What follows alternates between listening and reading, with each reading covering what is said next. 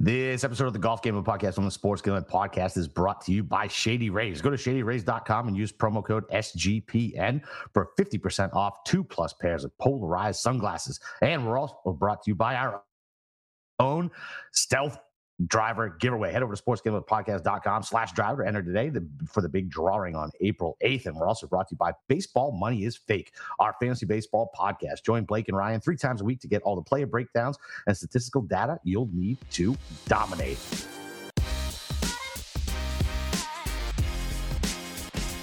All right, D-Gens, welcome to fucking Masters Week, baby. Let's go. And we'll do a little recap of Valero, talk about what happened at Live. But listen, it's fucking Masters Week. This is the week. We pop out a ton of content for you guys. We don't ask for a lot, but make sure you go rate, review, subscribe, do all that shit for us, man. This is probably, if not the biggest week for us, one of top 2 for downloads, especially for new people and things like that. So make sure to support us, man. It is free. So just go give it a click, 5 stars on Spotify. Go write us something nice or something mean. I don't really give a shit.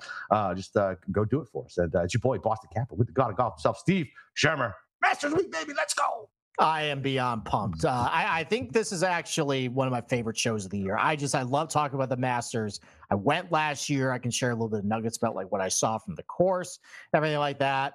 I'm glad to be kind of over this week, with Valero and Live, and now we can actually get some real golf. I'm excited because now all these Live guys are going to be going over playing with the PGA Tour guys. We haven't seen this in forever. And it feels a lot more just like significant now because, back, last year, they got together for the U.S. Open and the Open Championship, but it was still kind of relatively new. We haven't seen these guys get together in about 8 months or so. And it's going to be awesome to see them go to the Masters and see, kind of what happens. Yeah, it's going to be really interesting to see what some of these guys do who have like good history here at Masters. Like, we don't know what to expect. I know half the people are saying they're not going to do shit. They haven't played competitive golf, but we really don't know. You know what I mean? We don't know. Like, we have no idea what's going to happen, which is interesting. And it's nice to have villains back in golf. You know what I mean? Like, there's it brings everything together. Like, it really does. Like, oh, I'm excited for it. I'm so excited. I would like. What amount of money would you pay to be a fly on the wall inside of the Masters dinner with those Live guys in there? It's probably going to be like, you got the PGA Tour kit, table, and you got the, the Live guys over at the kids table. I think the Live guys actually might outnumber the PGA Tour guys now. Because, all right, well, you got Phil, you got DJ, you got Bubba, you got Patrick Reed, you got Schwartzel. Schwartzel. You got, there's a couple others I think are escaping me right now. You got, so, there's a lot of them over there. Yeah. So, I just wonder if it's like what Jesse Ventura said, like when he was governor of Minnesota. He's like, politics is like wrestling. We all yell and fight in front of you, in front of the cameras, and we shut the door. We're all clinking glasses and drinking. It doesn't matter. Do you know what I mean? Yeah. Well, look, I think the most angry person at the dinner is probably going to be Gary Player based on what Scotty Scheffler is serving at the Champions Dinner. It's essentially just getting TGI Fridays to cater the entire thing. I wouldn't go that far. Like, look, man. If it's really? Like, yeah, dude. Listen, there is nothing better than a fucking good ribeye. Nothing. There's nothing better than a good bone-in ribeye. Period. End of story. So if he's got, listen, I wish it was Wagyu. Those guys could, afford that. But good prime in. Listen, give me a ribeye. I'm happy. Like that's fine. What do you think Scotty style sliders are? I don't know. Probably with nothing on them. Probably with a little bit of Frank's Red Hot. Get a little spicy and wild. You're Scotty Scheffler. A little bit of holy water on them. Maybe. So, all right. So I'm gonna be honest. I watched a little bit of Thursday ESPN Plus coverage of the Valero. Kind of skipped it until the last few holes here. I didn't have any outrights really to sweat, but I had a lot of positionals. But I can watch it from far. I just spent a lot more time watching Live this week, just because. Yeah. Look, we're gonna be seeing them the next week. I figure might as well kind of get a little bit of a scouting report of what these guys are doing. I'm not even really sure what we saw on television is going to be all that useful. That golf course, and I've sent you pictures.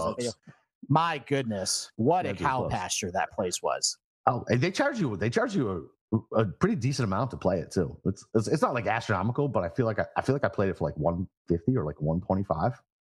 I mean, with like all that money, could they actually buy some weed killer to kind of, what was going on with the grass of that place?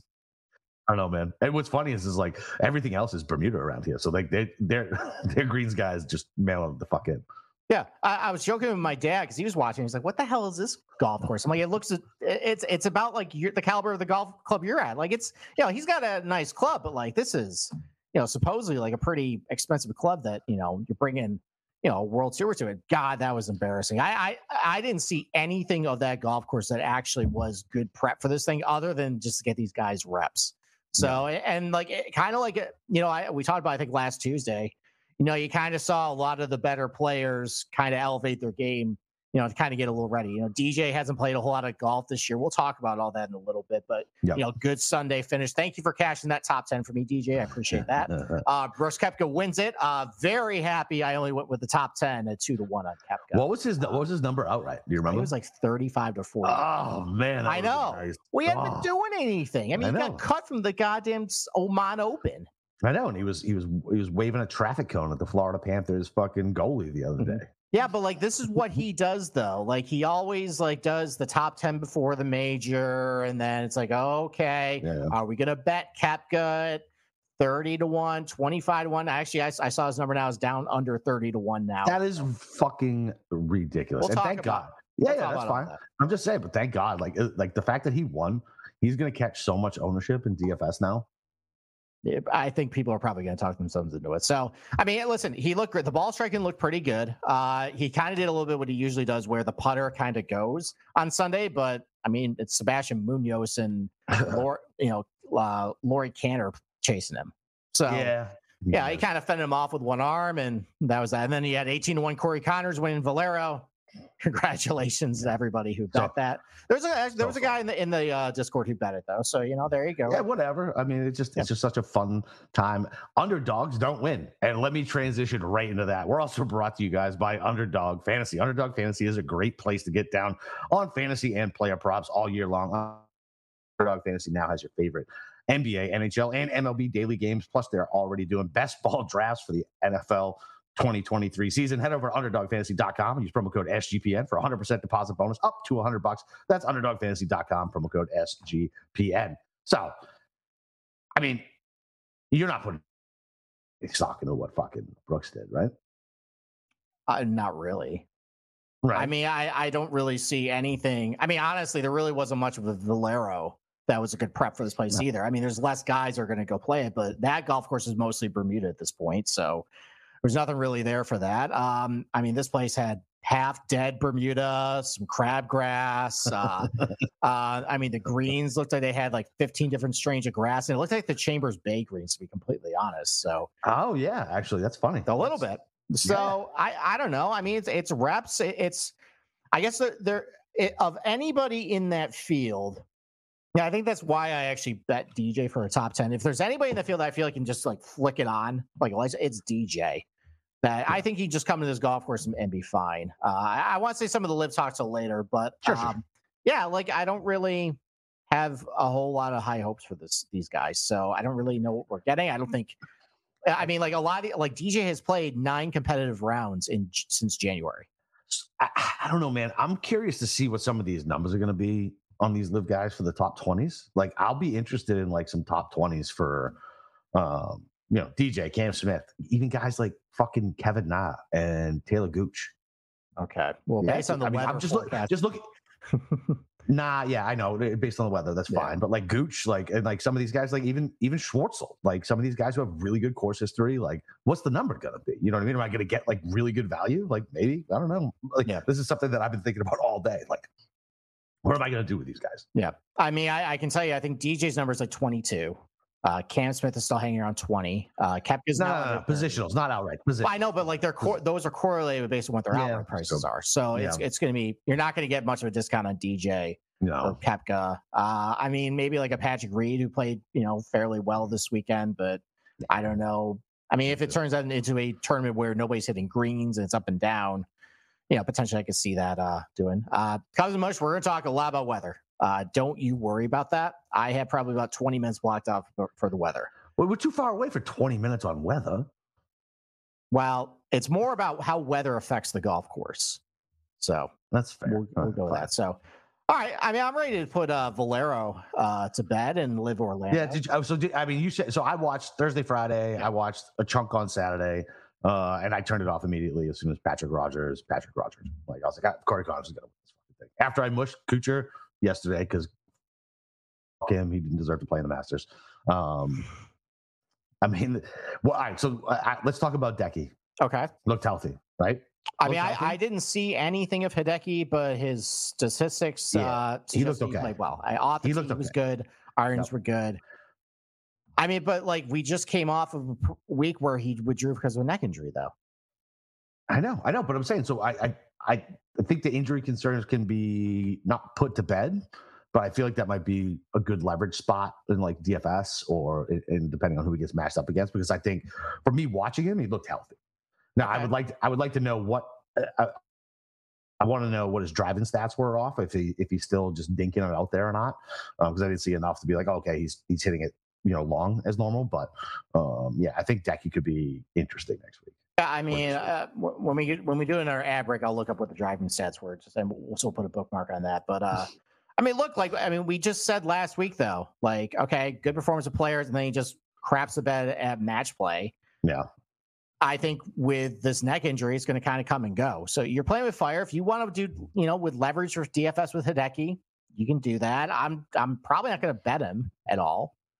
I don't know when it's going to be, with him, it's going to be taking time out. It's going to be cold on Saturday, supposedly. It's going to be a little chilly on Friday too, like with that stiff neck. I remember last year he was doing pretty well, and then it got really cold that Saturday. He sucked. Yeah. So that's when he was battling that neck injury. That's true. So we'll see what happens. All right.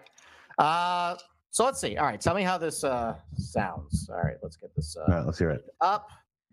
And what'd you do? No, I just had to. Okay. That sound good?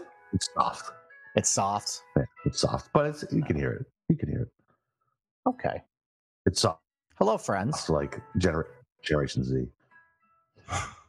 That's true. So, all right. Hello, friends. It's time to talk about the Masters. Let's go. No more TPC San Antonio. No more Orange County National, whatever. We're going to talk about a real golf course this week. A proper golf course. A wonderful golf course. The Willy Wonka Chocolate Factory of all golf courses. Augusta National. So... I mean, I went to this place last year. It lived up to all the expectations for me. Just wonderful. That's going to be really distracting for me, by the way. So maybe we turn this off. Okay. All right. Experiment over. So let's talk about Augusta National. So, this golf course has undergone a lot of changes over the last few years, mostly last year. Everybody's talking about what the changes this year. Just to give you guys a reminder of what happened last year. So 2 huge changes. Number one, they completely redid hole number 11. They widened the fairway. They took out a bunch of trees down the right side, but they left 3 trees kind of hit, right in the middle of the fairway there. The goal of it was, to have these guys challenge the right side of the fairway like they used to have to do. But if you go a little too far to the right, you'll be blocked out by the pine trees. And then anybody who bails out left like they normally had been doing for the last 20 years, you got a bad angle just to the green, there wasn't any incentive to go down the right. Now, unfortunately, what happened last year was it played so soft that, what they wanted to do where balls would just kind of leak way too far right and they're blocked out didn't really work. So, we'll see if that play is the same this year. Probably not based on the weather. But that was a big change. People were really complaining about the fact they lengthened the 15th. Became a 3-shot hole. It became boring, I think, according to a couple of podcasts I listened to. Look, it was a west wind.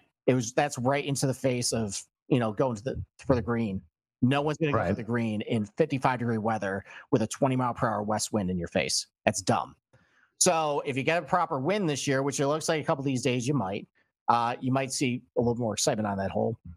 And then just overall with this golf course, there's been a lot more expansion of short grass. A lot more elimination of, the intermediate rough around each green, kind of like where these fairways are. The goal is basically when it's playing firm, the ball can roll to the pine straw or just roll farther away from the green.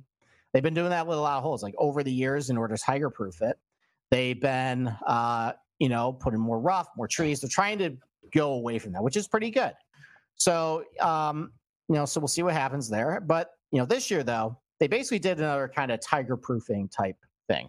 Everybody's talking about it. They lengthened hole number 13. Yep. So the tee box is 30 yards, back from where it was. So it's got a couple ramifications of what's going to do. First of all, I mean, obviously it lengthened it. It's going to play about 545 yards now. So now everybody, though, they're going to be hitting driver. So before, a lot of these guys can hit 3-wood. They can hook it around the corner, and using the slope, they can get it out there pretty far. With driver, though, either you're short, you're short enough where you're not reaching the trees, or you try to carry over the corners there, which, Bubba Watson did that. Bryson tried to do that a couple times. Bryson. I know. Fuck. We'll talk about him in a little bit. Why? Oh, because he's going to come up in a trend. So okay. We'll see. Oh my God. I know. All right. So, but what happened though, when he moved it back, it's a very narrow corridor. You can't hit it over the trees anymore, but it also allows these guys to hit driver because the tree line is only about 325 yards in the air. So unless you're carrying it like 330, which I don't think the wind and the weather conditions are going to allow you to do that, you're not hitting it to the trees. So these guys can hit driver. It's really advantageous if you can hit a right to left drive, like a Rory or a Fleetwood, you can hit a draw there. That's really, because then you can really actually kind of hook it around the corner. Otherwise, though, just hit a dead straight shot. It's going to set up like a 5-iron or a 6-iron into the green, where, if you have proper weather conditions, a good helping wind, you can still go for it in 2. It's a longer approach than what it used to be. But, now if you have a headwind, like a west wind in your face, or if it's colder, you might see some guys kind of pause a little bit about, pulling, going for 2. Maybe they lay up, maybe they hit to 100 yards. So why don't we take a quick break, and they'll kind of go into some more ramifications about what this change ultimately means for the Masters. All right, listen, we talked about it off the jump. Listen, we're giving away a tailor-made stealth driver. The contest is completely free to enter, and you have a chance to win. I mean, it's a beautiful driver. Like, listen, I wish I could enter. The drawing will take place on Sunday, April 8th. You got to make sure you get in by going to sportsgamblingpodcast.com/driver. That's sportsgamblingpodcast.com/driver. And like I said off the jump, man, go join our YouTube, subscribe there, get notifications. Follow me on Twitter at Boston_Capper. Follow the Golf Gambling Podcast. Rate, review, Apple, Spotify, wherever you listen to it, man. This is a big week for us. So, listen, we would really appreciate it. Okay. All right. Then let's talk about Piper Golf Balls. So once again, we got a little bit of snow and rain up here in New York. So fortunately, though, my golf club is going to be opening this Monday for play, and I'm going to be bringing Piper Golf Balls out with me. Piper Golf Balls, they're a discounted ball, but they're just as good as the Premium Pro V1s, especially their gold line of balls. It's a 4-piece urethane ball with a high ball flight, soft feel, and you have really good control around the green. That's really how I'm going to lower my scores this year, is that I can go to the driving range, I can hit balls with my driver, my irons, try to, nail down my ball striking. The best way, which I tend to ignore, and if I really wanted to lower my score, is work on the short game. And Piper Golf Balls can do that to you. So go to piper.golf/GGP. You get 10% off your first order using promo code GGP. You can have to subscribe and receive scheduled shipments on golf balls at a 50% discount. And you get free shipping on any orders over $50. So go to piper.golf/GGP and improve your game today. So, all right. So one last comment about 13, and then I'm going to kick it over to you for a little bit, because I've been doing a lot of talking, is, a lot of focus has been on, the lengthening of the hole. And I think the quick, assumption is that, well, this is going to just favor bombers more. There's another way to look at it, though, is maybe you take a little bit of a shorter hitter who might feel a little more pressure to hit a longer approach shot into the green, because he knows everybody's going in for it too. Maybe he doesn't want to do that. So now maybe this gives him a little bit of excuse to say, okay, I'm going to make this a 3-shot hole no matter what. And there's going to be more guys in the field that are also going to make it a 3-shot hole. Either now you don't have the length to get there, or, let's say you're a longer hitter and you hit a poor tee shot. If you block it out to the right, you're not getting to the green too. It's like a 250-yard carry over the tributary of Reeves Creek, or you can end up with a pine straw there. So now you're going to be competing against guys who might not be as good wedge players as you are, and maybe you're really confident from 100 yards or less. So, there still might be an opportunity for a shorter guy if he plans it well enough and he's a good wedge player to actually still do well here. I mean, famously, Zach Johnson laid up on all the par 5s and he won. So, it can be done. We'll talk about the skill set chart in a little bit, but that might be something maybe a little discounted this week is possibly lengthening hole number 13. Might make a shorter hitter feel a little more comfortable there. So, and then two other really quick changes. So they rebuilt the greens on 7. That's a hole that's been tweaked over the years, kind of negatively, in my opinion. They added a lot of trees. They lengthened it. Originally, it was supposed to be a short par 4 that kind of resembled the 18th at St. Andrews with the Valley of Sin. Perry Maxwell ended up adding 3 bunkers down in front because members kind of thought it was a little bit too easy and tricked out. I think Robert Trent Jones and Tom Fazio added trees to make it really narrow. It just doesn't fit. So they rebuilt the bunker again. We'll see what happens. And then they softened the edges around hole number 4. There's been a lot of bunker sand buildup over the edges over the years. They just reduced that a little bit. So other than that, though, the main change was the 13th hole, and that's it. So I'm going to kick it over back to you. So first of all, Scott. I guess. So what do you think? Do you have any strong opinions about the 13th? Any of the changes, or nah? Is it change like how you view it at all? Not really. I mean, I feel like you're right. Like the guy's going to go driver now. Mm-hmm. I think Cam mentioned this. Like it might be off a side slope now, right? Like if you get it out that far, which I think is important, right? That's the reason why we always faded Bryson here. Like if it's not a fucking level lie, like we didn't like him on golf courses like that. So guys like that, if they want to hit it out that far, you better be ready for the ball to be below your feet and figure out how to hit it. Yeah, I mean, I think most of the changes that they've done have improved it. Like, I can't think of anything I don't like that they've changed. I mean, I guess what is 11 where they took the trees out? Is that what you just said? Yeah, they took all the trees out down the right side of 11. They basically took away Tiger's Alley, which I rewatched the 2019 Masters last night, and man, the horseshoe up his ass that day. Dude, I remember I had a Molinari ticket. I was very. I mean, 5 of 6 guys in the last 2 groups hit in the water, and he didn't. Yep. Molinari hit in the water twice. Yeah, he hit it way right on 11. That should have been dead. All right. I don't want to talk about it anymore. And actually, what he was hitting on though was basically like kitty litter. Essentially, it's the gravel that is painted green that make it look like grass. It's actually just rocks. So he had a perfect lie, great angle to the green, got out of there par. That was the big difference there. Yeah, I mean, I don't know. Like, it's definitely going to make it more difficult. Like, everything they've done seems to have worked. You know what I mean? So, like, I'm not going to question it. Like, maybe it's going to make it a little more difficult. And yeah. I mean, it's going to be difficult, but it's still going to be, I think, a pretty manageable par 5. I mean, at the end of the day, like a lot of these guys have approach shots into greens and par 5s of like 225, 230. Like, it's not a big deal. It's really going to come down to weather conditions, temperature. That's what I was going to say. I think if it's going to be rain, it's supposed to be like warm on Wednesday, but then rain Thursday night. So if this is going to make the course play even longer, Okay. I mean, it's just off the tee is going to mean even more than it normally does here, right? Like long and fucking straight. Who gives a shit? Like you don't get in trouble here. Like, I mean, listen, you do get in trouble here. I don't mean it like that. Like you're going to find yourself in trouble, but off the tee, like off the pine straw, I mean, you can make it work, right? There's not a huge penalty for missing off the box as long as you're long. Yeah, I mean, look, like I know there's been speculation about when Bryson actually was a competitive golfer. What he could do to this golf course. I could say walking it though, you can't actually do that. Like you don't have to be in the fairway, but where Bryson was missing, like you can't access any of those pins. Right. Or you're just behind a pine tree. Or like even if you're in that pine shot, you're still trying to punch out under limbs and everything.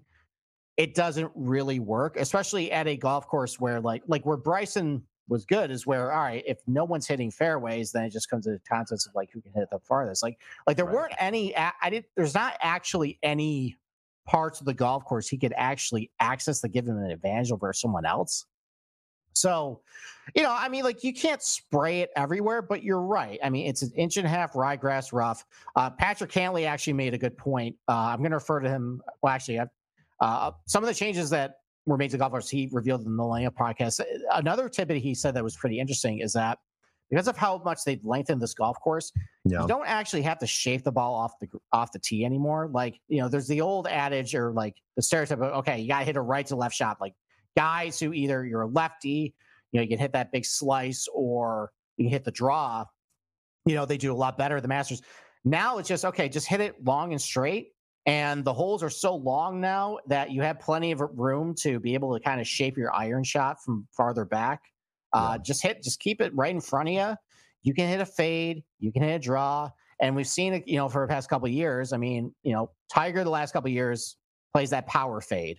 Yep. So, and he won in 2019. DJ won in 2020. Scotty Scheffler won last year. So, like the stereotype that, faders, don't play him. Don't play your John Rahms. Don't play your Morikawas. That's not really true anymore. Yeah. So, and Rahm can hit it straight as fuck. He can. He definitely can. I mean, like his go-to shot is still that power fade, but you definitely can do that. It's more important to be able to hit the ball both ways with your iron shots, which a Rahm can do. I mean, most of these guys can hit, a draw or a fade if they really had to, with their irons. So that's what's terrifying about Rory with how good his driver was. Yeah. No, it's we'll get to him in a little bit, but it's definitely huge. So, all right. So before we get into betting strategies, and I kind of bore you a little bit, why don't we go down memory lane a little bit? All right, let's do it. All right. So think about the last 10 years. Okay. What's your favorite Masters? Ooh. I mean, just Tiger, man. I mean, it's easy. Like the best feel good Tiger coming back and winning the Masters. Like that's, like that. Absolutely. Mm-hmm. There's no question about it. Yeah, I would probably agree with that. Yeah. 2017 with Sergio coming back. Oh, I like that one too. Fun. Yeah, because I'm a Sergio guy. Yeah. Yeah, and it was a 2-horse race, and that was before Sergio. I mean, Sergio was always an asshole, but like he hadn't won the major yet. I was kind of, rooting for him for that point. It's like, all right, let's give him his major. It looked like he was dead, and then he came back. That was a good one. 2016 is more, I think, sad because what happened to Spieth. Yeah. Yeah, I mean, I had a ticket on Will that day, which is amazing. But no one remembers 2016 for Will unless you bet on him. It's a 7 on 12 there. 12, yeah. So that's awesome. That was like real life Tin Cup. Another. Yeah, it was pretty rough. All right, so what's the worst Masters for the last 10 years? You think? I mean, for my pain, last year. For my personal pain. Okay. How about non-gambling losses? On Cam Smith. Yeah, because 2019 was pretty painful one for me. Because I think I bet Xander and Koepka that week, and both of them finished second. Tiger. So I couldn't even be fully happy for Tiger at that. So here's the deal. Like I had Molinari, and I could still be happy. Like because Molinari's soul was gone on whatever. What was it? 13? Just gone. 12 and 15. 12. Yeah, 12. Yeah. Fucking his soul was gone. I knew from that moment, this has no shot. Let me just root for Tiger. Mm-hmm. So I don't know. Fucking dude, my memory. All right. I would say the Patrick Reed year was bad. Oh yeah, because he's a douchebag. Well, he was also up by a lot heading into the final. Like only Rory actually had a chance, and then like Ricky made a fake charge. Spieth made a fake charge. What about the Decky year? Yeah, that was kind of sleepy. It kind of sucked. Low-key sucked. It got a bunch of weather delays. It got interesting when he screwed up 15 because he hit into the water. But then Xander fucking. But then Xander screwed that. He had to make a shot, and he put it in the fucking water. Yeah, that was a bad year anyway. That was fucking. No, I'm not making this political, but it was January. It was the same. It was the January 6th fucking. It was the same year, and fucking. I watched that at Mellow Mushroom, and then I watched Justin Rose. Justin Rose was first round leader there. I stopped going to that goddamn restaurant after that. I forgot he was first. You were really mad at that. I'm still mad about that. Yeah, that was a really. I think the field average was like a shot and a half over par, and he shot 65. It was it was great, so great. I think he shot over par the rest of the tournament. I ended up fucking whatever it was, -7, -8, whatever. Fucking he stayed the fucking same. Here's maybe a controversial one. I don't actually. Maybe it's not. Right. Last year kind of stunk. No, it didn't. Okay, because Scotty just ran away with it. I mean, I guess he ran away with the same thing. He ran away with it after fucking 11. Right. I guess. Yeah, I mean, I mean, I was on the ground, so I wasn't watching coverage, but there was no juice on Saturday. Now, it was also 52 degrees and it was freezing. Right. But at that point, like after Friday, Scotty was up 5, and no one was really making a charge. We were all kind of like, all right, when is Scotty going to kind of come back to the pack? And then every time they update the leaderboard, which, by the way, that's the worst part of going to the Masters, is that there's no phones. You only have the giant leaderboard, sporadically, and they only update every like 20 minutes or so. Like you'll hear random roars. You're like, what was that? Cam Smith would absolutely fucking made a charge on Sunday. Like, and then for 2 holes. It was more than fucking 2 holes. He was right there. No, it wasn't. Fucking Scotty chipped. No. Then Scotty chipped in from the bottom of, what number was it? That was hole number 3. That was hole number 3, sir. And that was it. And he bogeyed it, and that was it. No, he didn't bogey it. He fucking chipped in. No, Cam Smith. Oh, Cam bogeyed it. Sorry. Scheffler birdied, and he put it back to like 4 or something. And then I think Smith got to 2, and then he put it in the water, and that was it. Yeah, that was a wrap. Yeah, you're probably right. And then that allowed Scheffler to 4-putt the 18th. After he was in jail in the woods too. Fucking Christ! On Saturday. Mm-hmm. Yeah. The controversial fucking Scotty drop. I think Scheffler is coming up your ranking of least favorite golfers. I guess. Like, look, I don't like his personality at all. You don't? No, not even a little bit. Okay. I don't like. I'm just gonna stop. We'll just stop. How's that? I do appreciate that he has like a kind of a quirky swing, right? And he kind of does his own thing. I appreciate that, and I appreciate the fact that he's a fucking killer. Like I just do. Like that dude is a fucking killer. Yeah, he really is. I mean, can he really defend it? Who is it? Who's defended it? It was Tiger, Jack, and who's the other one? I'm not sure. There's only 3. There's only 3. I'm not sure. There's only 3. I know there's only 3. It's Tiger, Jack, and I can't remember the fuck about it. Okay. So, I mean, of course he can defend it. Somebody help me out. He defended Phoenix. He almost won at Bay Hill. He almost won match play. A little different. Well, I mean, he's just playing awesome golf right now. And when Scotty Scheffler is playing awesome golf, it's like top 5 lock at this point. Was I texting you this? I can't remember if I was texting Jason and Mike this. He was missing those short little bunnies at match play. Maybe he was doing that again. Yeah, so maybe that's what got him last summer. Yeah, so maybe the putting is coming down a little bit. I mean, he should have dude. What he missed on the whole 20 in match play was like a fucking 3.5 footer. He missed it. Yeah, I appreciate it because I know you just cash Sam Burns. I know. But that's what I'm saying. So like, I don't know. Okay, I don't know. All right. Why don't we transition to? Let's do some boring stuff first. All right. The skill set chart. I mean, look, like I don't really know how much long, straight, good around the green. Long, straight, good around the green. Good with your irons. Good with your long irons. Irons. Yeah, basically, like. So I put. We're not going to spend a whole lot of time on this because all this chart really reveals is that you got to be really good at a lot of stuff to do well at the Masters. Weird. You got to be pretty long. You got to hit your long irons pretty well. You got to scramble pretty well. You got to putt pretty well. These are really fast, bent grass, undulating greens. Like, I don't know. I mean, like you kind of look back at all these leaderboards, and it's like, oh, yeah, this guy was playing awesome golf at this point. He's great at a lot of stuff. Of course, he can do pretty well. I guess for me, I think it didn't take until going to Augusta National to kind of appreciate just how much around the green actually really matters.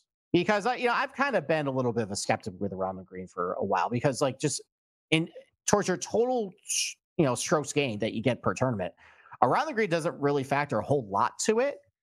So even though like I would go to a tournament where like it would tell me I need to focus on scrambling, it's like, all right, I mean, I'm still going to rely on ball striking and all that stuff. And I mean, like it's walking around the green, seeing these guys play it, anytime you get tight lies off of fairways onto really fast undulating greens, it's tough, but they're not impossible shots. Like it's not like Bay Hill tough where it's just unfair. The shot is right there for you. If you perfectly execute a shot, you can do great. You can get it right close to the hole. you can save strokes, all this stuff. But like if you're just off just a little bit, and it's kind of the same thing I can say with a little bit with the long irons. Like there's a very fine margin between an excellent shot and a really mediocre one. And that's why guys who are really good with their long irons, guys who are excellent around the green, because there really is that fine line. That really is the difference maker at this place, is just, are you able to hit your long irons better than everybody else in order to get that birdie look? Or, otherwise, if you're sloppy with it, either you're missing a green or you're 35, 40 feet away, you're putting back up a severe slope, which, there was a lot of those. I saw like hole number 4 is nuts. Like it's basically I think it's about like 2 tiers. And then like right in the middle of it, it's literally like a 3-foot slope. Like that you got to just putt up to and then just flat again. It's wild, that place. So let me ask you something. So if we're thinking it's going to be wet and cold, going to play longer, what's the proximity that you're thinking? I mean, it's still, Long Island. So it didn't rain during last year's tournament. Yeah. But it rained a lot before that. Right. So the fairways were soft. Now, let's also talk about a little bit of sub-air. Oh, right. I know. So, because why? What do you mean, why? There's a lot of misinformation out there about sub-air. I know. I forgot. Just go ahead. Okay. Go ahead. Yes. So I know this, and that's why I was like, why are we talking about it? Okay. Well, the general viewer might not know this. We've gotten a few more fans since then. That's true. So, excuse me. So just because Augusta National has sub-air doesn't mean, doesn't matter how much it rains. It's going to be firm greens no matter what. Sub-air only makes surfaces playable. It will remove standing water from a green, but it's still going to play soft. Like the moisture is still just there. So the only way to really firm out Augusta National is sun and wind. And if you don't get that, then it's not going to firm. Now, last year, we got a lot of wind and we had low humidity too, so it just sucked up all the moisture out of it. Yeah. That's why it played super tough last year, even though like it rained a lot before that. But this year though, it seems like with the forecast, we'll get to it a little bit. It's going to rain at least every day.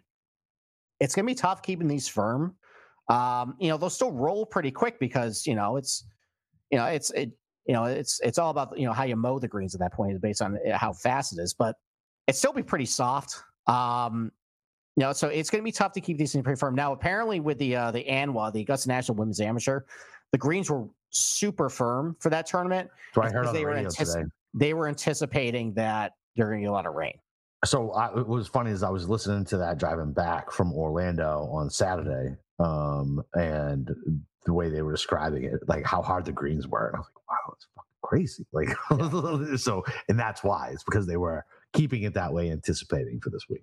Yeah, they basically punished the women to, shocking really, golf punishing women, so weird. Especially at Augusta National, the most inclusive place. Yeah, absolutely. Right? They don't hate people of color or people without penises. Yeah, God. So, hey man, it is what it is. It is. So there's one other thing too. So I was always a denier of this, but I actually went to a groundskeeper at Augusta National, and I was able to confirm. Beautiful. There is sub-air underneath the fairway. Now, it's not underneath all the fairway. It's only on certain low-level spots where water can accumulate. So I actually found one at the bottom of the basin, or bottom of the fairway on 9, kind of close to the bottom of the hill there. Found the sub-air. So, again, similar concept with, the greens. In order to firm up these fairways, you got to have a lot of sun and wind. Now, last year, because there just wasn't sub-air throughout the entire fairway, it still played relatively soft. So it was hard to carry the ball out there. It played really long last year.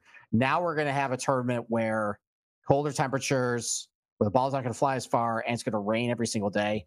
And they've lengthened 15 and they lengthened 13. Yeah. This thing's going to be a beast this year as far as the length. Oh, yeah. It's going to be really, really, really long. Oh my God, dude! What am I going to do? I don't want to bet Rory. I want to bet Rahm. I don't want to bet Rory. This is everything says that. Is the pressure going to be too much for Rory? He wants it so fucking bad. And he backdoored. I don't want to hear about his last year's finish. He backdoored it when he was way the fuck out of contention. That shit doesn't matter. I mean, you want to get to the weather? The pressure. Think about what he did at the Open. He cracked under the pressure. He knew what that moment meant and went out and fucking laid a turd. I mean, he did the same thing in 2019 in Northern Ireland. Oh, so, God, dude. I'm so stressed out about fucking picking between, because I think it's going to be. We'll get to the betting show later, but it's really going to be it's going to be Rahm or Rory for me, and then like maybe somebody in the 20s, and that's my card. Okay, all right. Period. All right. Why don't we take a quick break from weather first? Because I have a giant segment about weather coming up. All right. You want to talk about the tournament experience thing?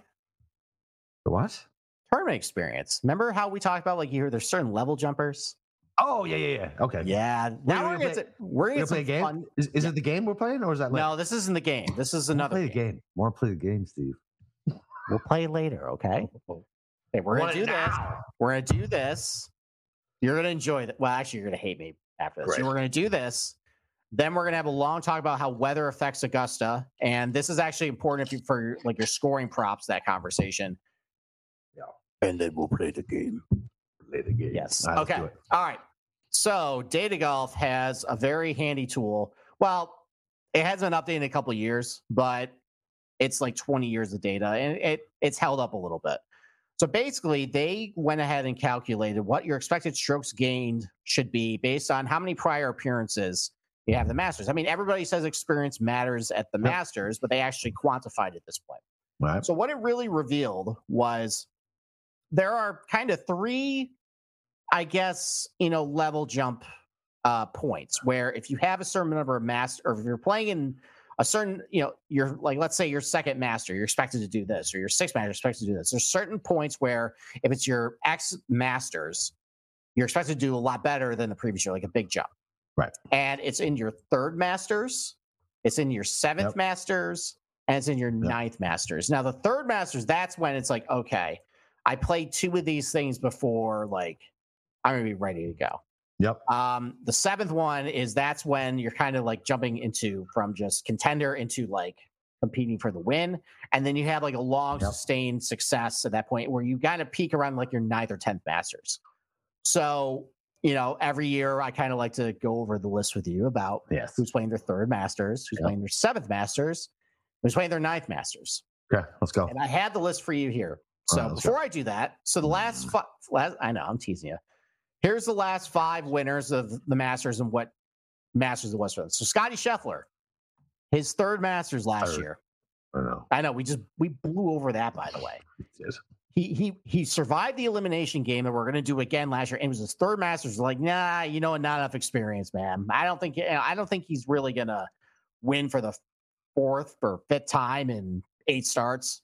Nah, we're idiots. But he won. Hideki, it was his 10th start. So kind of around, around 9 is when you peak. 10. It was DJ's 10th start. Okay. It was Tiger's 22nd. Well, that's product. Yeah. And then it was Patrick Reed's 5th start, which the 6th year, it's kind of around that point. All right. So, all right. So here are the guys who are in their third Masters, and there's only 2 guys in the field for a third time. I'll get rid of the guy you don't care about. Scott Stallings, it's his third Masters. Who cares? Yeah, thank you. How about we have a conversation about Will Zalatoris, though? No. This is third Masters. Don't care. Don't care. Something's wrong with him. Okay. New swing. Listen, you sent me a fucking video breakdown of his swing and why it's different. That was Fitzpatrick. Oh, that's right.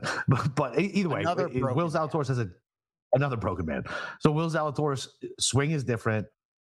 I listen. I just can't. I'm just not going to do it. So here's the funny thing. You would think with a back injury, he would be suffering off the tee. He's not. He's actually pretty good. It's his irons. Irons and putting. Yeah. Well, the putter, I'm not surprised at, but the irons. Yeah. Maybe it's the new swing. It's more inside. It's more inside out. That could be weird. That could be the fact that he had to adjust his swing off the tee. It probably bled into his irons. Yeah. But he has 2 top 10s there? Yeah. Third Masters. He hasn't finished worse than 6th or 7th there. What do you think his number is going to be by the time it tees 35. 35. I think that's probably right. I think maybe briefly touch 40. Oh, maybe. I think so. I think there's a lot of guys who are going to get bet down to like low 20s and teens. You just told me Brooks got bet down. What did Brooks get? Brooks already Yeah, get he's bet under down to 30 25? now. Fucking ridiculous. I know. Unbelievable. So, side note, by the way, how those guys feeling about saying you got to bet Max Homa at 25, and I've seen a 34 on him this week. Yeah, That's why you don't jump too quick on these outrights, especially anything under 40 to 1. Sorry for the clanking of the glass. That's okay. Yeah. All right. Back to the conversation. All right. Who's at 7? 7. It's an interesting list. Okay. Let's get some names out of the way you don't care When about. you say interesting, it's sarcastic. Go ahead. Who you got? Let's get some names out of the way that you don't care about first. Fair enough. I don't think you care about Tommy Fleetwood this week, right? No. Maybe like a positional, but he's not winning, right? Yeah. No, he's not. Okay. All right. This is Bryson DeChambeau, 7th Masters. Fuck off. No way. Okay. This is Russell Henley's 7th Masters. No. Fuck off. No. Okay. You get ready to hate me now? All right. Come on. Okay. This is John Rahm's 7th Masters. Yeah. Okay. That's okay. Right? Okay. There we go. All right. All right. This is Cam Smith's 7th Masters. Oh, no. Oh, is it really a 7th Masters? 7th Masters. What numbers are you seeing on Smith? Like low 20s, 20, 22. I'm such a sucker. Okay. It's Patrick Cantlay's 7th Masters. Oh God. He's playing good. Is he? Yeah, his ball striking around the green, off the tee. He's hitting it far, It's like bent grass. distance. It's bent grass. So the interesting thing is, he's not. So last year he finished like 30th. Tee the green, he was awesome. He stunk on the greens, and he stunk in 2021 too. His bent. Yeah, he got cut. Well, 2021 he got cut. 2022 last year was like a 30-foot. Like Well, no, I just want. You said 2021. I say he got cut because I'm pretty sure that. Yeah, so he got off to a good start. Really bad over the weekend. Hit the ball great. Couldn't putt. Weird. I mean, I'm wondering if maybe the cool weather with the putting with him, but like with you his don't. back? Yeah, I don't know. Like it's bent grass greens. He should be good there, and he's been bad. So, but 7th Masters for Patrick Cantlay. Rahm Cantlay. Fucking All right. Smith, the 7th is. Do you know whose 7th Masters it is? It is Keegan Bradley's 7th Masters. I don't care about that. He's not winning the Masters, bro. I love Keegan, my favorite fucking golfer. Although, oh God. let me throw a little bit of let me make the case for Keegan. Oh God, why? Don't make the case. So his last 2 wins have come when it came with a lot of rain, and it was pretty cold. Oh, The BMW in 2019, where they had the money finish where it just rained buckets, and the Zozo last fall. And then there was that cold, rainy Wells Fargo that he should have beat Max Homa at. oh my God. When it rains, go with Keegan. Hey, what's funny is so the only fucking piece of. All right, go closer to the mic. We can't hear you. Sorry, you got me all stressed out. The so the only piece of content I listened to this week was Andy's preview. Yeah. And he was talking about that maybe because of these greens, the aim point guys might have an advantage. Possibly. And I was like, my brain immediately went to Keegan, and I was like, oh no, man, you can't do it. He hasn't been putting all that great. He hasn't. No. Great with long irons, straight and long. Yeah. I hate you. I hate you so much. All right. I hate you. Well, you're gonna hate me again. It's a Siwoo Kim 7th Masters. Ah, God. I told you this was a good list. We got all your boys. We got all my guys. We got Cam Smith. We got Keegan. We got Siwoo. Oh my God. No. You are going to lose so much money on all these guys. I told you you're going to hate me for this list. Because that's going to stick in your brain the rest of this week. Oh no, dude! And that's like the 7th Masters is like all right. This is like big time, like big level jump here. What number is Rory's Masters? Oh, this is like his 15th, like 15th, 14th. Yeah. Oh, we're so cute. Yeah. There you go. So, all All right. Oh my god, dude, why? Like, this is the worst. As soon as I compiled that list, it's like, oh my god, this is your list, and you love this shit too. You I do. love this shit. This is my favorite shit. All right, there's the 9th guys, and it's a bad list. You got Danny Willett, you got Billy Horschel, you got Matt Fitzpatrick. Boo. Sweet. Yeah. Right. There you go. Sweet. Oh, great. I'm glad I don't like. I'm glad I don't like the 3rd or the 9th, but I like almost everyone on the fucking 7th. There you go. Beautiful. All right. So that's the tournament experience. Let's talk about some weather and how it impacts the Masters, and let's go then to the game, and then just some final thoughts. Okay.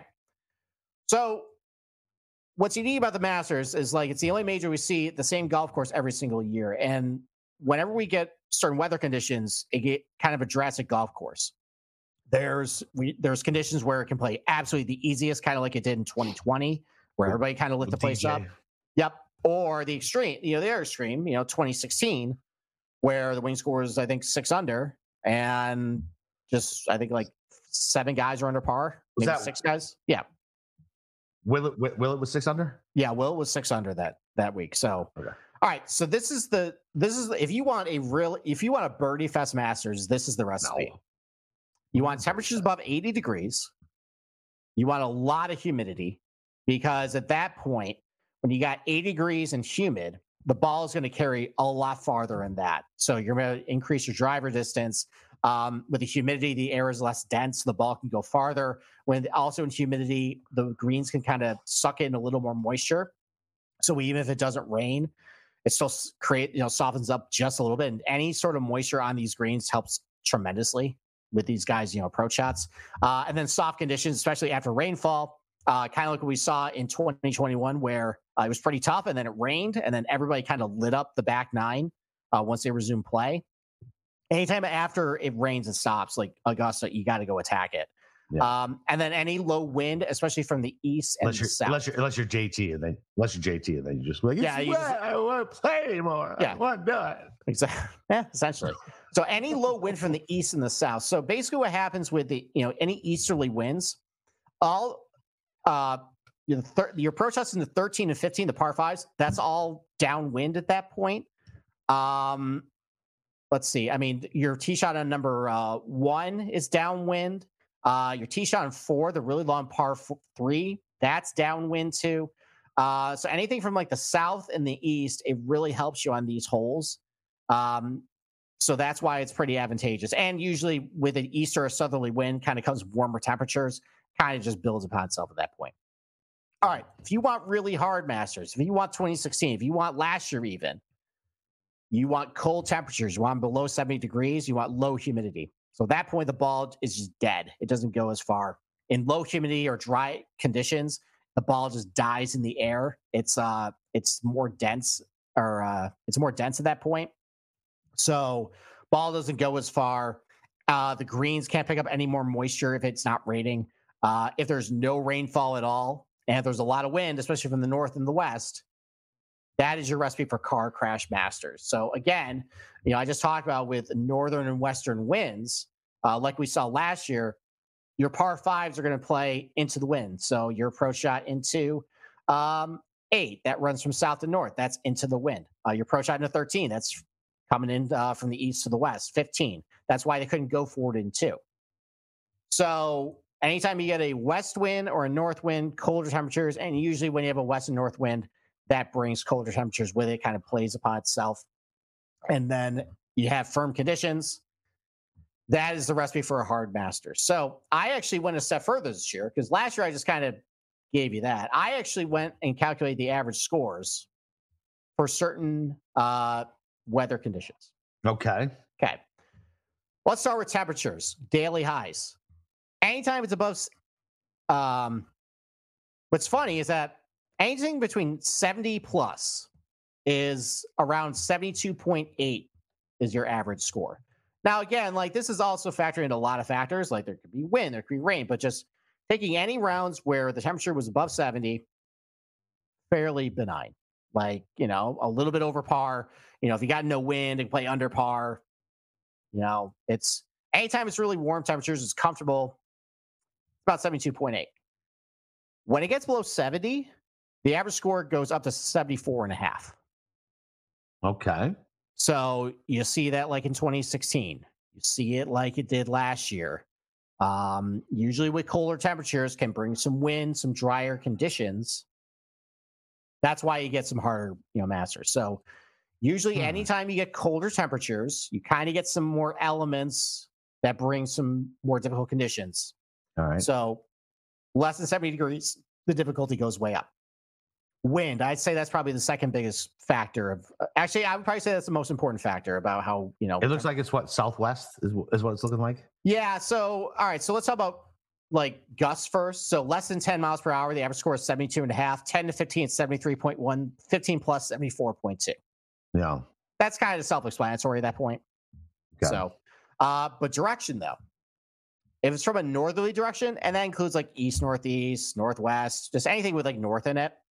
Average score is 73.6.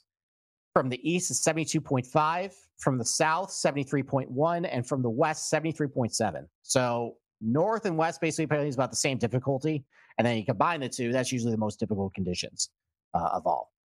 So look at wind direction this year. That's going to dictate how scores are going to be for any given day. Humidity. Less than 50% humidity, that's really dry conditions. Your average score is 73.9.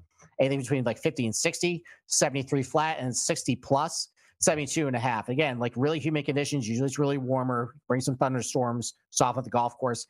Anything under 50%, no thunderstorms, usually no rain, colder conditions, drier conditions. That's why it's tougher. And then rainfall during the tournament, anything with more than 1/10 of an inch like of rainfall during the tournament, 72.8. Anything less than that or no rain, it's about half a stroke harder. So let's talk about the weather forecast right now. Obviously, it's early, but let's kind of play it out a little bit. What certain days, and then I can kind of maybe project what the average score is going to be, and maybe help with the cut line and the winning score. I also have a very good nugget for first round leader. Okay. Very good. All right. Well, we'll save that for Tuesday. Yeah. We'll watch your video. Yeah. We'll save the video. Yes. Okay. Let's start with Thursday. This is from AccuWeather. There are a lot of forecasts, and it's going to change. Let's just assume AccuWeather is 100% right on this. So, all right. So Thursday, you got cloud cover, very warm and humid with a thunderstorm. High 85, southwest winds, 6 to 15 miles per hour. 80% chance precipitation, 0.3 inches of rain expected, 74% average humidity. Yep. So we got some favorable conditions there. Low wind, warm, a lot of humidity. Now, the fact that it's going to rain during the tournament, like if they stop play and then resume and it's not raining, these guys are going to eat this place up. If it's raining during play, that could cause some trouble. But I say kind of given combined like a lot of average scores, I kind of weighed things, differently as far as like, ease and, ease of scoring. I would say probably about around 72 is probably going to be the average score, maybe a little below that too. I think guys are really going to, assuming they're playing, when they're playing, I think these guys are going to really eat up on Thursday. I expect very low scores. Okay. Friday, cold front's going to come, a little bit of a cold front's going to come through. You got cloudy and cooler, a couple thunderstorms, high 68, northeast wind. So that's important. 10 to 24 miles per hour now. So now it flips into the north. That's a harder direction, and it's higher. Still going to have a significant chance of rain, 88% chance of rain, 74% humidity again. So you got kind of offsetting factors. You got rain to soften up the golf course. You got humidity, to make it, balls can travel a little farther. You got a little bit colder temperatures. You got the wind, though, and it's from the north. I think it's going to play a little tougher. I think probably about 73.5 that day, just because of the north wind, a little cooler, too. I'd say a cut line at that point, probably around +1 or +2. So if you're going to bet a cut line, if you see like a 144.5 or so, I would bet the under on that. Okay. I think last year was +4, but that day on Friday, sure, was a fucking brute. I was surprised it was +4. I thought it was gonna be like +5 or 6 at that point. Like guys were ejecting hard awesome. That day. Like Spieth, I think shot like a 77. Xander was horrible. Let me ask you, while we talk about the cut thing, right? So there's trends, and I know we'll get to it. I'm sure it's part of your trend. And I saw something on Twitter earlier that the winners had made their last cut at the Masters, and Spieth and Xander missed the cut last year. Okay. I mean, I don't usually do those trends. I did more statistical trends, like how you're doing. All right. Because I mean, sometimes that stuff it kind of be, all right. It's not foolproof. It's like we've tried. Of course, those. It's not fucking foolproof. Yeah, I know. All right, we've tried those before. Like, all right, like at the PGA, you missed a cut one of your 5 coming in, and then like apparently that was 100%. That got broken immediately. Like, no. Yeah, you're right. I mean, you're right. I think just in general, if you're just pretty good at Augusta, and I mean, those guys got caught in the wrong wave last year. Yeah, it kind of was what it was. All right. So then we got the cut. Didn't mean to derail it. All right. So, anyways, I think cut line probably +1, +2 is what I'm thinking based on soft conditions, humid. Friday. Not the warmest temperatures, but you got a little bit of wind, especially from the north. That's going to make it tough, especially in these par 5s. I +1, +2. All right, Saturday. This looks like probably the toughest day of them all. I agree. Well, first of all, it's going to depend on how much it rains that day, like during play. Like, are they going to leave on Sunday? What's going to happen? Let's say they get it all in on Saturday. High of 59. That is chilly at that point. Yeah. It's fucking freezing where I live, buddy. Yeah. That's going to be pretty uncomfortable for these guys. You got northeast wind about 15 to 22 miles per hour. That's pretty significant. That's average wind speed, probably about like 20, overall. From the north, again, a very difficult wind to play at Augusta National. Now 60% chance of precipitation, about quarter inch of rain expected. Humid though, again, 78% humidity. So again, that's going to allow the ball to travel a little bit farther. Yeah. So I think probably average score around, considering that's probably tough to say, probably about 73.5. It's going to be probably tough for these guys.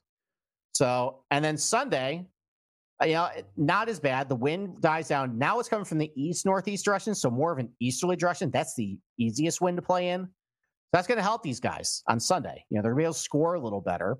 It's going to be lighter winds. It's going to be a little warm. It's going to be 66 degrees. It's going to be a little humid. It's going to rain a little bit too. So I think Sunday is probably going to maybe play a little tougher than what Thursday did because, a little tougher Sunday. Well, I mean, considering it is still going to be a little cooler than what it was on Thursday, and usually the Sunday tougher is a little bit more tougher pins.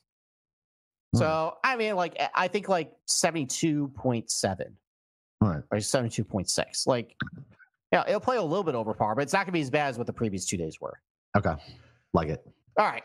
So, giving all of that, so since 2015, the winner of the Masters has gained about 4 strokes per round on the field total. So let's say those projections are true.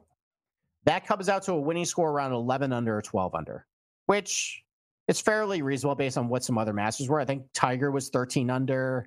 I think, let's see, Reed was, 15 under. Scotty was, 10 under, but he probably should have been 12 under. But that was a complete outlier from last year. Yeah. You got really big birdie years like Spieth. That was really warm and muggy and no wind throughout the entire tournament. That was 18 under. DJ was 20 under. So it's not going to be that. 20 under. I think low teens under par. I was going to say 12. Yeah, I think that's probably reasonable. I think 11, 12, 13 probably is reasonable. I mean, maybe you get a guy who's really come out there. It's not going to be the most difficult Masters, but it's going to be challenging. I don't think guys are going to, really pile it up, especially on Friday and Saturday. I think those are going to be pretty tough days. So I'd say 11, 12 under, which would be about for a score like 277 or so, 276.5 for your over under. Yeah. So bet accordingly.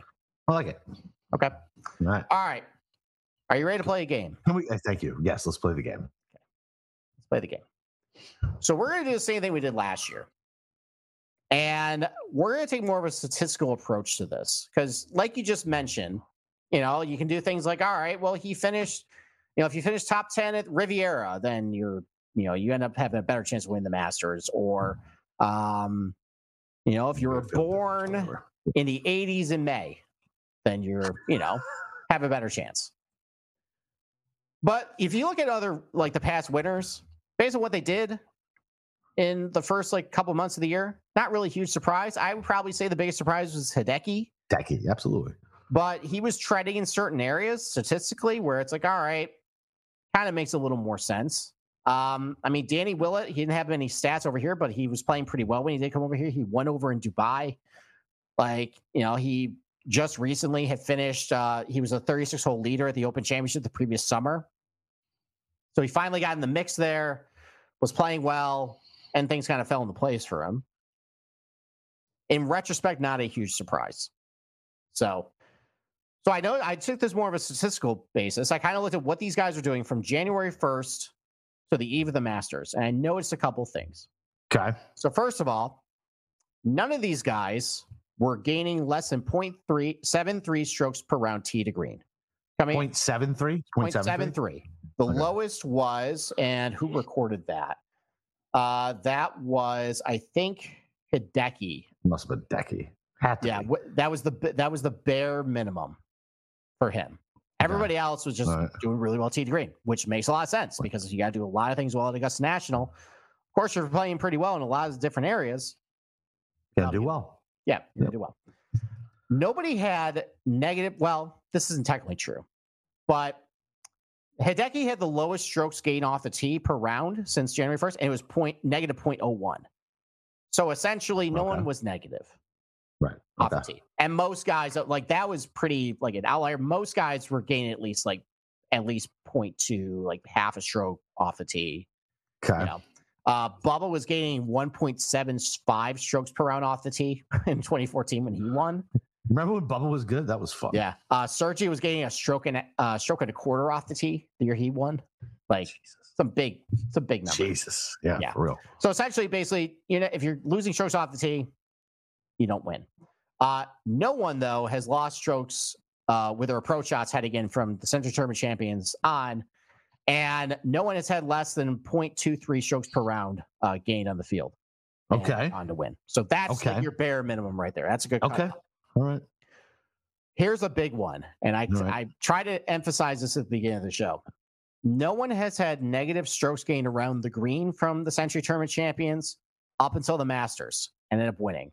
And the bare minimum was 0.12, which actually is kind of significant, considering that, around the green doesn't contribute a whole lot to total, strokes gained. Right. Not only you got to be positive, you got to be doing it fairly well. Okay. Putting is definitely hit or miss. Like, you've had some really good putters coming in. You've had some really bad putters. I don't really look at that at that point. I don't think there really is a strong trend either way. So, and there are a lot of examples of guys who are bad putters who've been really good at Masters, like Will Zalatoris, Cal Morikawa, and Hideki, Corey Connors even. Maury's interesting. He is. So there's that. There's also, no one has gained less than 0.61 strokes per round combined with your approach shots and irons coming in too. That's fairly significant. So, as long as you're making it up, let's say you're not doing quite as well with your irons, we're not losing. If you're just a god around the green, make it up. 0.61 is basically your bare minimum there. That was done by, who was that? Sergio coming in, but he was gaining over a stroke off the tee. He was driving it insane that year. Okay. And then you got some other stuff. Everybody has had at least a top 10 in any prior major championship before winning. 10 of 11 have won either on the PGA Tour or European Tour at least once in the last 2 years. So that takes care of a couple guys in this field. Yep. And that's all I did. That's how I eliminated a bunch of guys. All right, let's get to the list. Let's go. All right. So let's pull up the list. Let's start with, if you're gaining less than 0.73 strokes per round tee to green from the Century Tournament champions till now, you're out. All right. Who's out? Now, before I get to the list, I know Data Golf actually did capture some strokes gained by category at the match play. I'm not including. It's got to be eliminated. I'm not including it.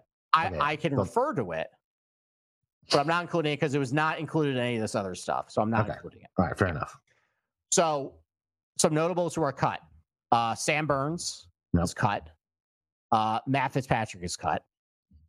Justin Rose is barely cut. Oh, I like Rosie this week. Yeah, he's been playing well around the green.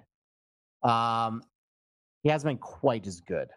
I think it was DFS. I don't think he's actually going to win. His number's like 60. Yeah, so I got him gaining since the beginning of the year 0.7 strokes tee to green. So just missed. But he's slightly positive off the tee, slightly positive around the green. So his off the tee's been good lately. Weird. Actually, it's not been good. Yeah, I mean it's been fine. Yeah, for him, it's field average, which is good for him. Adam Scott's cut. Unfortunately, aboard Keegan Bradley, he's also cut. Yeah, I know. Yeah. Okay. No one has lost strokes off the tee from the Century Tournament champions to Augusta and won. Okay. Two guys you don't care about, Tom Hoagie and Danny Willett. Too short. Xander's losing strokes off the tee since the Century. Xander's gone. But barely. Remember how I talked about Hideki? He's losing 0.01? Yeah. Xander's losing 0.02. Mm. So here's the thing. Would he get eliminated? Would he get eliminated with any other stat moving forward? No. So here's I went back and looked at match play because again, Data Golf said he lost strokes. I'm like, all right, we just drove the ball like crap. I looked at his shot link from the Rory match. He was driving it awesome. Awesome, dude. Awesome. And if you look at like, it seems like he's been losing strokes because he wasn't hitting it very far. He was driving it past Rory and a lot of these. Oh, holes. He was, dude. I don't know if I was talking to you when I was talking to Andy on his pod. Like Xander really fucking he put his fucking balls on the fucking table. Yeah. On that match play. Like I was very encouraged by the match play. Yeah. So for this game, we're going to eliminate him, but I don't think you should. Based on what I said, that's not eliminate him then. Point two. Well, for this game, we're going to leave him off. Fine. Okay. Fine. But I think he's still very viable. Okay. Let's see.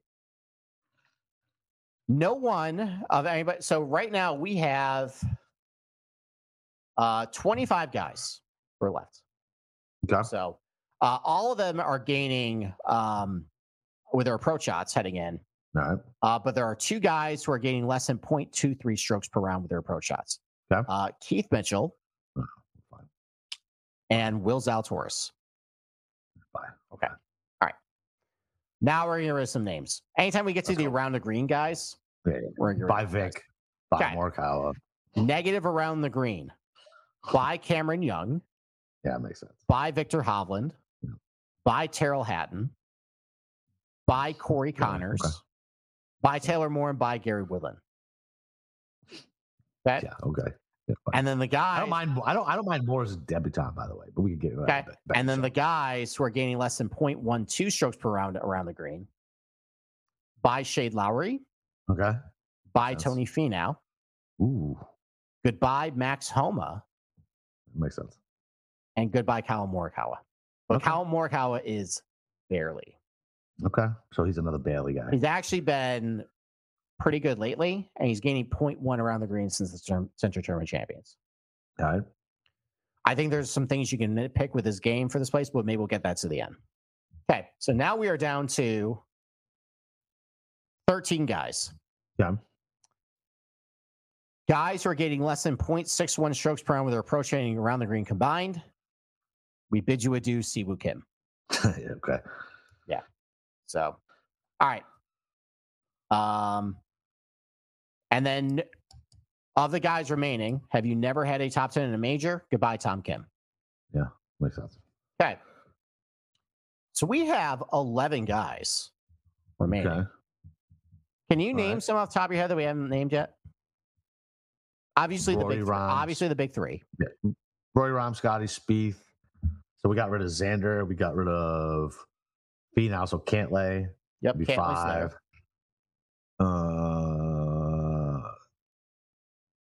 I mean, not guys that I'm thinking about, I guess. Okay. The much maligned Justin Thomas is still standing. Oh, JT. Okay. Jason Day is still standing. Oh, Day, yeah. Yeah. You know who's still standing? No. Hideki is still standing. Yeah, Hideki's still standing. Fine, makes sense. Sung J M is still standing. Tommy Fleetwood is still standing. And Chris Kirk is still standing. Get out of here. Yeah. It's funny. He's been I got him gaining 0.2 off the tee since the tournament champions, half a stroke with his irons and 0.6 around the green. Okay. Pretty good. You know, he finished fifth at Southern Hills last year. That's Perry Maxwell, all the comps to Augusta, blah, blah, blah, blah, blah. Has he played Murfield? I feel like Murfield's like the best comp. Murphy Village? Yeah. Maybe. I mean, Murphy Village is a lot more penal in this place. That's fair. So, all right. So let's think about it, though. This king is going to be pretty cold. I'd say probably cold. Cold for the South. Wet. Long. So how about we eliminate guys who just aren't long off the tee? Yep. Okay. Goodbye, Hideki. Yep. Goodbye, Sungjae. Yep. Goodbye, Tommy Fleetwood. Goodbye, Chris Kirk. Yeah. So we are left with seven guys. 7 guys. You are left with your big three in Scheffler, Rahm, Spieth. Cantlay. Or Scheffler, Rahm, Rory. Cantlay, Spieth, JT, Jason Day. Now, also, Jason Day has not won within the last 2 years. No, so he's gone. He's gone. Bye-bye. So really, it's 6 guys: Cantlay, JT, Rory, Spieth, Rahm, Scheffler. Okay. Good luck picking. it's only like the top of the board at that point. It really is, and it's like so. But it did help weed out a lot of guys. You know, it weeded out Finau, it weeded out Homa, it weeded out Morikawa. You know, guys who and there's arguments to be made, that we'll make on the DFS and the bet show. Like, look, Homa's a different player now. Does it really make sense? And Xander missing by so little, same thing. You know what I mean? Like with the stats, like I don't know. We'll see. Now you mentioned, by the way, like what about the live guys? Well, there's no stats. I'm just going to make this take. None of those guys are going to win this week. Oh, they're not going to win. Like, listen, they might do well. They might come with potential, positional. You can't tell me the type of golf they've been playing, what little golf they've been playing since January 1st, and you're just going to walk into the Masters and just win? No fucking shot. No chance. Unless you can. Their prep was Mayakoba and Dub Mountain and some cow pasture next to Lake Okeechobee. And, it is Lake Okeechobee. How did you know that? Basically. That's hilarious. And the Oman Open. Like, DJ has played 9 rounds competitively. Cam Smith has played, I think, 14. Neiman's actually been the most active. He's played 18. And most of these guys on the PGA Tour, better competition, tougher weather conditions, tougher golf courses, and they're like playing like 30 rounds. Like they're double the rounds of play, which doesn't sound like a lot, like 12, 13, 14 more rounds, but that's like 3 or 4 extra tournaments. Yeah. They're not going to win.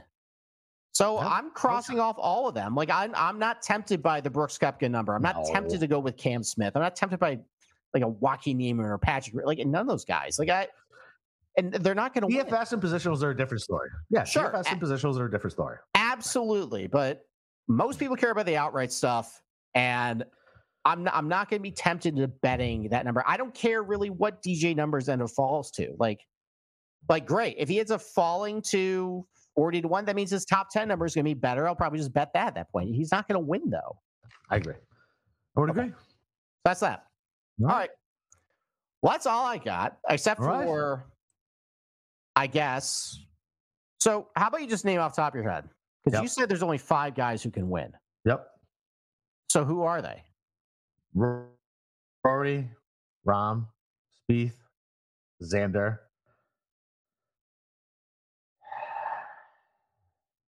I just can't lay. Okay. Or Finau. I'm going back and forth between the two. All right. I mean, taking some of the guys in the elimination game and the guys who got eliminated. It's going to play long.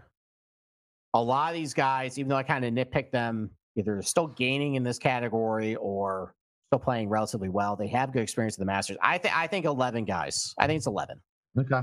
You got your big 3, Scheffler, Rory, Rahm. I think Spieth can win, obviously. I think Cantlay can win. Based on what he's been doing, he finally had a decent finish at a major last summer. Maybe that's going to carry him. I don't know about the weather, if that's really going to be good for him, but, we'll see. I do think JT can win. I don't think it's been as bad as what people think it is. Like, the iron numbers have still been okay. Off the tee has been better. Can't putt worth a shit. Hideki wasn't putting either. That's fair, I guess. Morikawa and Zalatoris weren't putting either, and they just turned it around. They haven't won the Masters. I mean, I'm just saying they They did well. I think Jason Day can win, but I don't think he's going to win. Yeah, I agree with that. Day completely lost my mind just because he's going to be so chalky. He is. Everybody's on. God, he's playing good, but like I also think back to this year. When has he actually been in the mix for a win? He hasn't been. He hasn't. The closest I can name is Torrey. Other than that, it's been a lot of really solid top 10 finishes, which look really good in the strokes gain categories, which we're going to look very good as a top 10 positional prop for me this year because he's awesome around the green. I think obviously that matters here. He's going to make his way on my betting card, but it's probably not going to be an outright. Oh, yeah. Well, no. I agree. Xander can definitely win. Yeah, I think so too. The iron play in the around the green is incredible. My outrights are going to be incredibly short, but I'm going to have all types of positionals and fucking all types of other shit. Like, I bet you I'm only going to bet max 3 guys. Max. Probably. And then a couple more. I mean, Finau can win. I don't love that he's trending downward around the green, though. That's not great. I feel like he's been playing that well lately either. And he hasn't. I mean, irons have been awesome. Off the tee has been he's trending downward around the green, which is concerning. Yeah. Because that was really good for a while. I don't love seeing that, but he can win. I mean, Homa has the game to win. There really is precedent for guys who you got to have at least a little bit of taste of being in the mix. No. And he just hasn't. Sure, if you want to go back and say, well, he finished like 12th or 13th at the PGA last year, he was a non-factor. He wasn't close to the lead. That's not what it takes. Like, you look at all these surprise guys, like your Willets or Lowrys or Woodlands or Reed. Like, Reed finished second at the PGA the year prior to winning the Masters. He was in the mix. Woodland was 36-hole leader at Bellerive. The next year he wins at Pebble. Lowry was 54-hole leader at Oakmont. And then a couple years later, he wins. Will was 36-hole leader at Open Championship.